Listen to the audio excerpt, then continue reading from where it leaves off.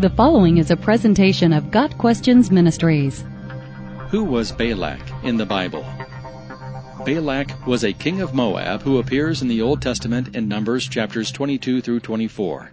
His story is in the context of the time of the Israelites' journey to the Promised Land. Moab, the land that Balak ruled, lay on the east side of the Dead Sea. As the Israelites traveled to Canaan, their reputation preceded them, and the Moabites were well aware of the miracles that had accompanied Israel's exodus from Egypt.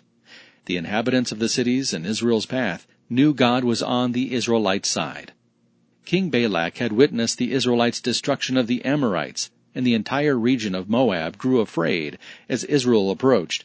When the Israelites encamped in territory that had once been Moab's, the king decided it was time to act. Balak and the elders of Moab colluded with neighboring Midianites to summon a prophet named Balaam to put a curse on God's people.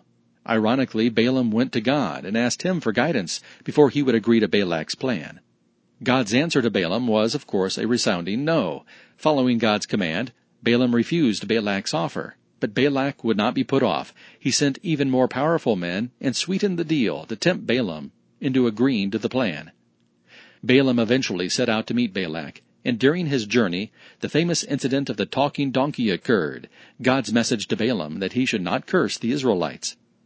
When Balaam stood before Balak, the king likely believed he had won, and that the Israelites would soon be cursed. But instead of cursing the Israelites, Balaam blessed them 3 times.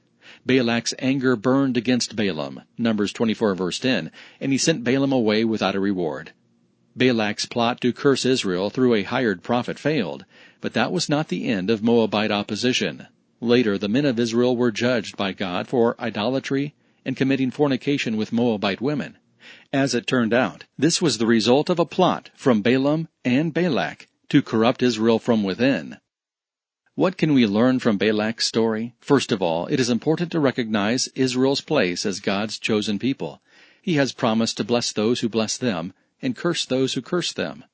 King Balak of Moab chose to curse Israel, but the curses were thwarted and turned into a blessing in Balaam's mouth.